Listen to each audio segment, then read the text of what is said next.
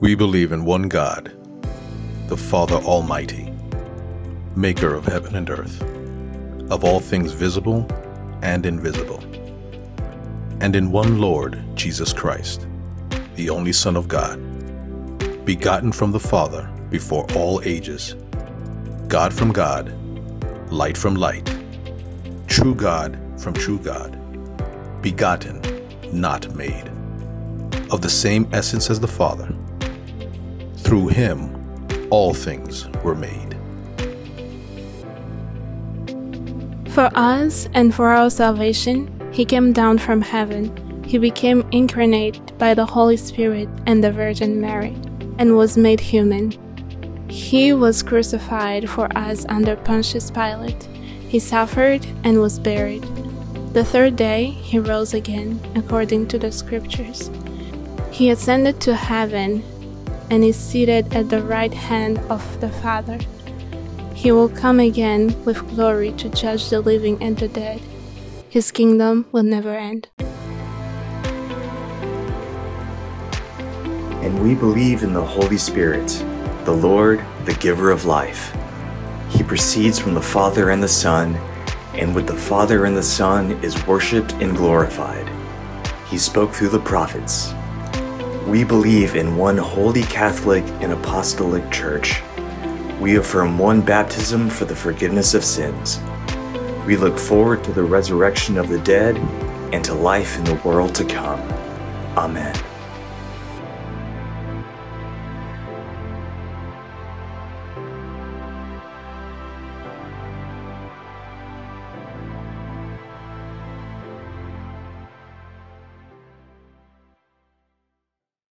Good morning. Welcome to Gateway Online. A number of years ago, a British periodical conducted a survey asking respondents to name the best religious joke of the 20th century, and there was a runaway winner. Are you curious? It was a bit by the comedian Emo Phillips, and if you know who he is, you're already prepared for some off base. Once I saw this guy on a bridge about to jump, I said, "Don't do it." He said, "Nobody loves me." I said, "God loves you. Do you believe in God?" He said, "Yes." I said, "Are you a Christian or a Jew?" He said, "A Christian." I said, "Me too." "Are you Protestant or Catholic?" He said, "Protestant." I said, "Me too." "What franchise?" He said, "Baptist." I said, "Me too." "Northern Baptist or Southern Baptist?" He said, "Northern Baptist." I said, "Me too." "Northern Conservative Baptist or Northern Liberal Baptist?" He said, "Northern Conservative Baptist." I said, "Me too." "Northern Conservative Baptist, Great Lakes region or Northern Conservative Baptist, Eastern region?" He said, "Northern Conservative Baptist, Great Lakes region." I said, "Me too." "Northern Conservative Baptist Great Lakes Region Council of 1879 or Northern Conservative Baptist Great Lakes Region Council of 1912? He said, "Northern Conservative Baptist Great Lakes Region Council of 1912. I said, "Die, heretic," and I pushed him over. Now, this is the way some of us feel about doctrine in general and about creeds and faith statements in particular. They're just divisive. What good are they? What does it matter anyway? Some of you may have grown up in a church that never said creeds. In fact, many Protestant churches have a history of actively ignoring creeds. There's a beautiful old Presbyterian hymn called "My Faith Has Found a Resting Place." The first verse is, "My faith has found a resting place from guilt, my soul is free." And then the chorus reads, "I need no other argument, I need no other plea. It is enough that Jesus died and that he died for me." You get the idea. Interestingly, somewhere along the way, when that hymn got transferred to an old Baptist hymnal, the first verse was rewritten to this: "My faith has found a resting place, not in device or creed. I trust the ever-living one whose wounds for me did bleed. I need no other argument, I need no other plea. It is enough that Jesus died and that he died for me." Obviously, there is an anti-creed sentiment going on. Well, this is our fourth week in a series we're calling Navigating Faith, and we're using the Nicene Creed as our guide. Now, practically and doctrinally, we don't build our lives on this creed. We build our lives on the Bible. So why use the Nicene Creed at all? Well, first of all, this creed is soaked in the Bible.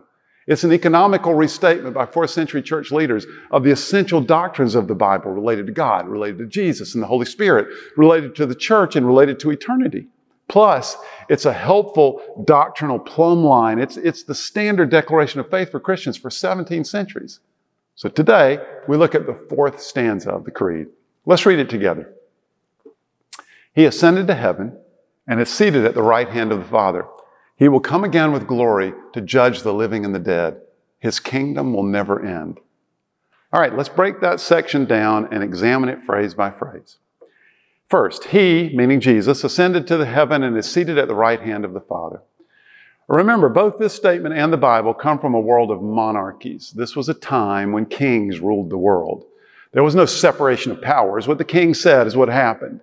And the world of monarchies had certain accompanying images, thrones, crowns, sitting at the right hand, among others. The right hand was the place of highest honor and greatest influence. Now, we can't allow ourselves to be limited by the human analogy here. Just as we suggested a couple of weeks ago, the father and son relationship was limited. This right-hand relationship is not meant to suggest that Jesus is like a first assistant to God the Father. This is something different. It's the biblical authors and the creed authors' best effort at putting Jesus at the very center of the action of the whole universe. So let's check out 3 short biblical descriptions of this event that's being talked about. First, let's hear Mark's description in Mark 16:9. After the Lord Jesus had spoken to them, he was taken up into heaven and he sat at the right hand of God. Dr. Luke also concludes his biography with an account of this incident. He says in Luke 24, when he had led them out to the vicinity of Bethany, he lifted up his hands and blessed them. And while he was blessing them, he left them and was taken into heaven. Then they worshiped him and returned to Jerusalem with great joy. And they stayed continually at the temple, praising God. And then Acts records the incident as well. Acts 1:9-11. After he had said this, he was taken up before their very eyes, and a cloud hid him from their sight. They were looking intently up into the sky as he was going, when suddenly 2 men dressed in white stood beside them. Men of Galilee, they said, why do you stand here looking into the sky? This same Jesus who has been taken from you into heaven will come back in the same way you have seen him go into heaven. Now, what in the world does all that mean, and why did it happen? Well, honestly, we don't know for sure. I mean, this is pretty remarkable and frankly, pretty weird stuff. It's mind-boggling, but the implications of it are profound. Pastor Tim Keller offers 2 suggestions that are worth our consideration. And we get one more suggestion directly from the New Testament book of Hebrews. First of all, Keller's first suggestion is that we think of this like a coronation. Jesus was taking his place at the head of humanity. Keller explains it like this. Now, if Jesus merely wanted to return to the Father, he could have just vanished. There were other times when he did vanish immediately out of sight, as with the disciples on the road to Emmaus. But instead, at the ascension, Jesus literally rises up into the clouds and disappears into the distance of heaven. Why did he do it that way? We can only speculate, but it may have been for a coronation ceremony. This makes me think of Paul's sentiment in Ephesians 1. Check it out. The ascension establishes Jesus as the reigning king over all other authorities.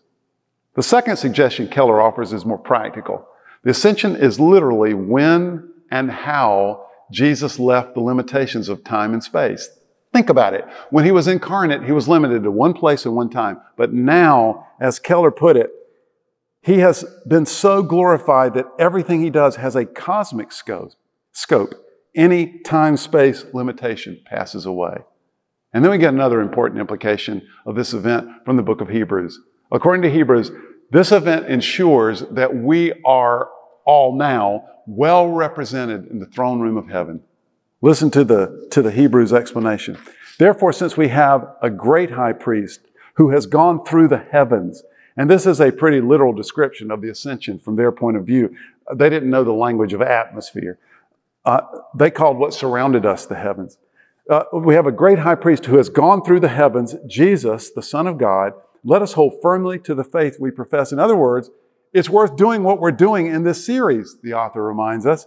It's worth examining and clinging to our beliefs. Then he continues, for we do not have a high priest who is unable to sympathize with our weakness, but we have one who has been tempted in every way just as we are, yet without sin. Therefore, let us then approach the throne of grace with confidence so that we may receive mercy and grace to help us in our time of need. The ascension was like a coronation event. It was literally how Jesus left the confines of time and space, and because of it, we know that we have the perfect representation in the highest court in the universe. Some of you may be familiar with The Message. It's a transliteration of the Bible by Eugene Peterson. I love what Peterson said about the Ascension. He said, Ascension Day is the perfect church holiday because the world can't steal it. The culture around us has quite ruined Christmas and Easter. Of course, the world owned Christmas as its festival for the restoration of the sun before the early Christians used it to disguise their celebration of Christ's birth. But, he goes on, the world has now stolen it for its consumeristic purposes and has seized Easter for the same idolatry. But the world hasn't got the foggiest notion what to do with someone literally flying out of here. The second phrase in the creed is, in this stanza, is equally monumental. He will come again with glory to judge the living and the dead. Listen, I keep saying this, but the overall implications here are awesome, really. If this is true, and I'm certain it is, then history doesn't repeat itself. We're not in a loop. Of course, there are typical human habits and tendencies, and because of that, there are patterns and tendencies with organizations and civilizations that humans create. But overall, this is not a play and repeat exercise. History is going in a straight line toward a very definite destination, and that destination point, at it, there will be an assessment, a judgment. And our destiny depends on what happens at that judgment. He will come again with glory to judge the living and the dead. Jesus talked about this repeatedly with his followers.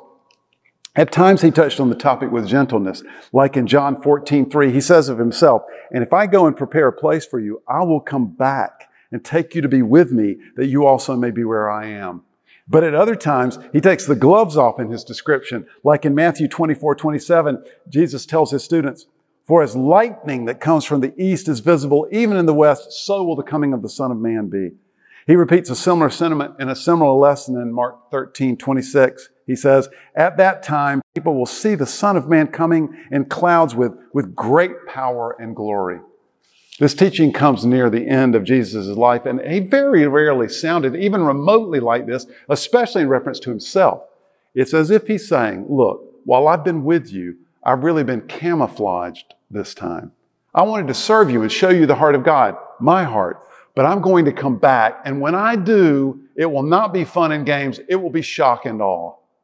When he comes again, Jesus will not be wrapped in a servant's towel. He will display his full glory, and he will sit at the judge's table. He told his students on another occasion, "For the Son of Man is going to come in his Father's glory with his angels, and then he will reward each person according to what they have done." This theme obviously made a profound impression on the apostles. Listen to how Peter included it in one of his first sermons. He said, "He commanded us to preach to people and to testify that he is the one whom God appointed as judge of the living and the dead." By the way, if you'd like to know what they mean by judging the living and dead, check out the Q&A videos on mygateway.life next week. Anyway, so what's the whole idea? What's the judgment idea? What is that? I mean, Jesus seems like an incredibly loving guy, usually pretty chill. He taught us that the main thing was to love God and love others. So why the judgment thing? What's the deal? Are people literally going to be judged and dismissed from God's presence for eternity? What? I suspect that the great theologian and actress Jessica Alba speaks for many of us. In December 2015, there was an article in Vanity Fair magazine on the actress in which she laid out some of her doctrinal thoughts. According to the article, Alba's childhood was marked by two things: severe illnesses and a burning desire to leave a mark on the world. And for her, that meant becoming a devout, born-again Christian at the age of 12. She says this, "I was seeking a purpose. I wanted to exist for a reason." This lasted until she was 17, when she says she was turned off by this whole judgment idea.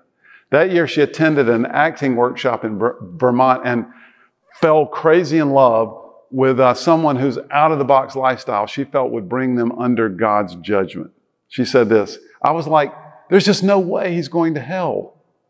Evidently, acting had opened her up to a whole new world of creative people and a community where she belonged.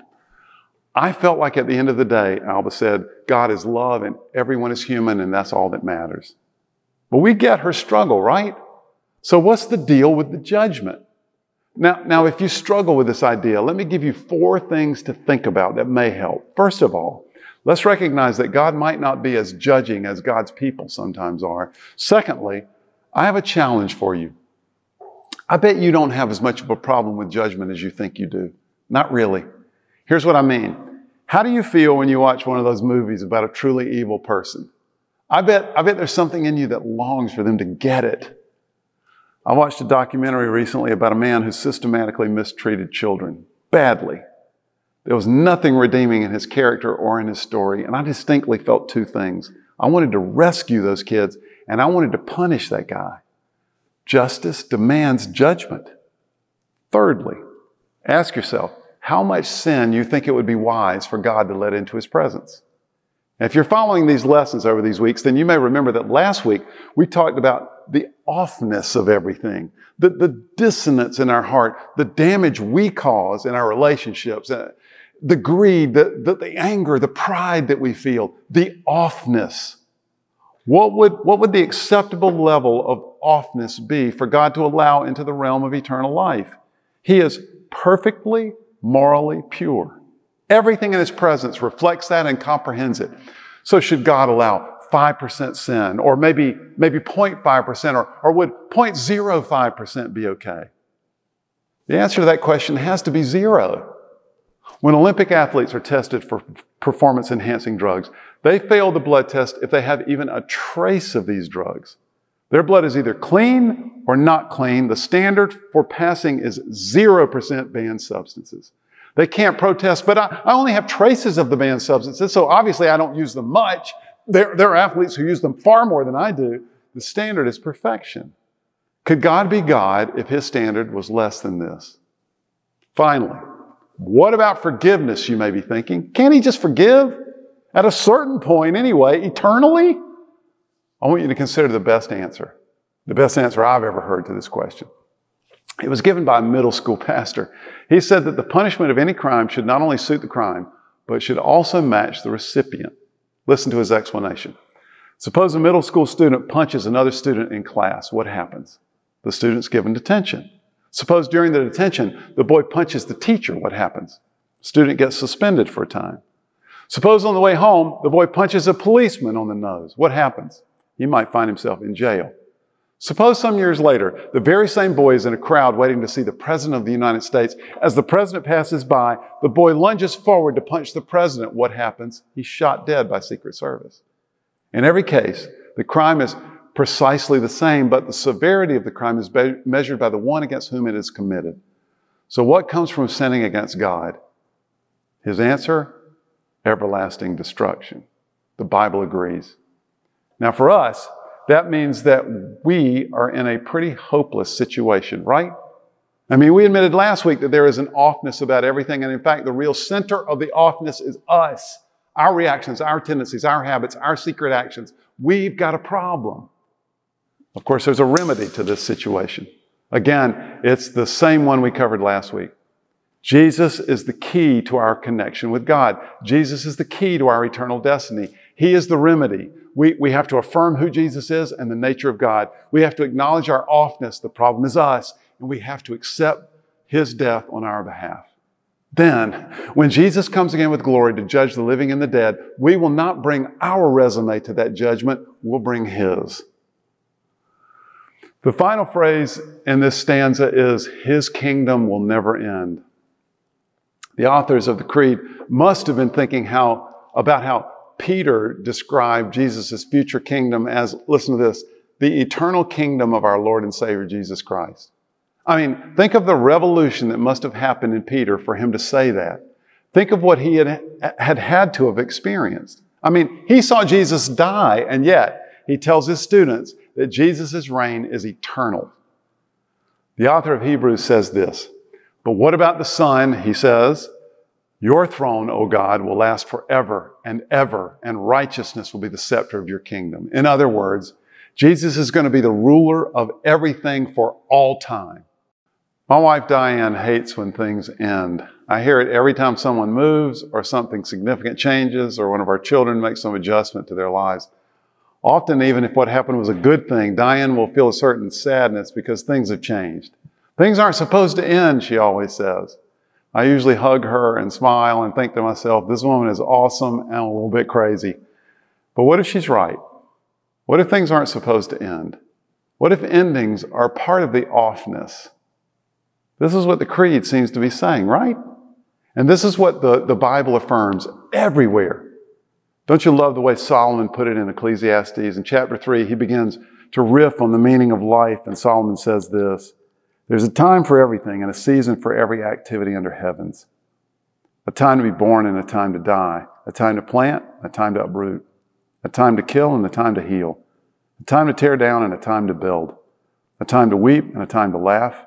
A time to mourn and a time to dance. He goes on like this for several more verses, and then he wraps up. What do workers gain from their toil? I have seen the burden God has laid on the human race. He's made everything beautiful in its time. He has also set eternity in the human heart. Yet no one can fathom what God has done from beginning to end. God has set eternity in the human heart. Many years ago, I spent a summer in Brazil. I was a young man, and it was a great adventure. And while I was there, I learned a Portuguese word, only one, I think, that missionaries kept telling me was hard to translate exactly into English, but it was really important in understanding the Brazilian culture. It's saudade. I looked it up the other night. Google said this: a feeling of longing, melancholy, or nostalgia that is characteristic of Brazilian temperament. They're right, aren't they? We all have saudade. We long for eternity. Look, currently we live in a physical world, and our world is defined by physical laws, the laws of thermodynamics, the laws of gravity, for example. But what is less observable, but no less obvious once we recognize it, is that our larger reality is defined by spiritual laws as well. Let's call one of them the law of separation, meaning the spiritual dimension is completely separate from the physical dimension. Let's call another spiritual law the law of sin and death. The Apostle Paul actually uses that term in Romans 8. In other words, when we sin, we experience death and separation. These spiritual laws are as real and as pervasive as the physical ones. In other words, anywhere you go in the universe, bodies will be attracted to one another. Mass attracts mass. We call it gravity. So if I drop this pen, the small mass of this pen will be drawn inevitably toward the huge mass of the earth, and it will, we call it, fall. In other words, the law of gravity. Anywhere you go in the universe, in the same way, anytime sin is present, separation and death are the consequence. But the Creed tells us that a time is coming outside of time when all of those laws will be combined in new ways, when spirit will be reunited with physical, when sin, which is acknowledged and subsumed in Jesus' death, will be eliminated, when saudade will be satisfied. In that day, Jesus' rule will be fully manifested, fully revealed, and unending. The ongoingness that we long for will be a reality. He ascended to heaven and is seated at the right hand of the Father. He will come again with glory to judge the living and the dead. His kingdom will never end. This is what we believe. Let me end this morning with a personal story. A number of years ago, I went to a Blockbuster to rent a movie. Now, for those of you under 21, in the old days, movies used to be stored on these thin discs, silver magical things. We called them DVDs. And we had giant machines in our homes attached to our huge 32-inch TVs that would play these discs. It was a truly wonderful experience. But there was some hassle to it. To get these magical discs, you had to drive like 1.5 miles to go to your local DVD store called a Blockbuster. You had to rent the DVD from this Blockbuster and drive it back home. What about Netflix, you're wondering? Prepare yourself. It didn't even exist. Anyway, someone recommended to me a movie called Little Buddha, starring a very young Keanu Reeves. It was supposed to be somewhat biopic about the Buddha. So I go to Blockbuster, I grab the movie, go to the counter to rent it from your typical Blockbuster rental person. It was a young man with orange hair who was multi-pierced. He took my movie and said, "Cool movie, man." I didn't want to miss this opportunity, so I said, "Well, why do you say that?" "Oh, it's deeply spiritual, man," he said with hushed orange hair reverence. I couldn't pass this up, so I said, "What do you mean deeply spiritual?" Well, obviously, I unleashed the theologian in him, so he began to wax poetic about spirituality. "Oh, I see spirituality like a large cafeteria line. It's loaded with good, nourishing food. Some people ignore the line, but they do so at their own detriment." He was getting warmed up. "But if you choose to go through the line, then you inspect the delightful offerings and you pick the one that works for you. It's all nourishing, but you get whatever would most satisfy you, and then you enjoy." "So," I said, It's all the same, really, but the important thing is to pick the one that works for you. Yes, says Orange Hair, and you have to be sincere about it. If you're not sincere, it won't really be nourishing. But if you're sincere, then you do what works for you, man, and we'll all be the better for it. So in terms of spirituality, I say it doesn't matter what you believe, it just has to really work for you, and you have to be sincere. Yes, says Mr. Blockbuster.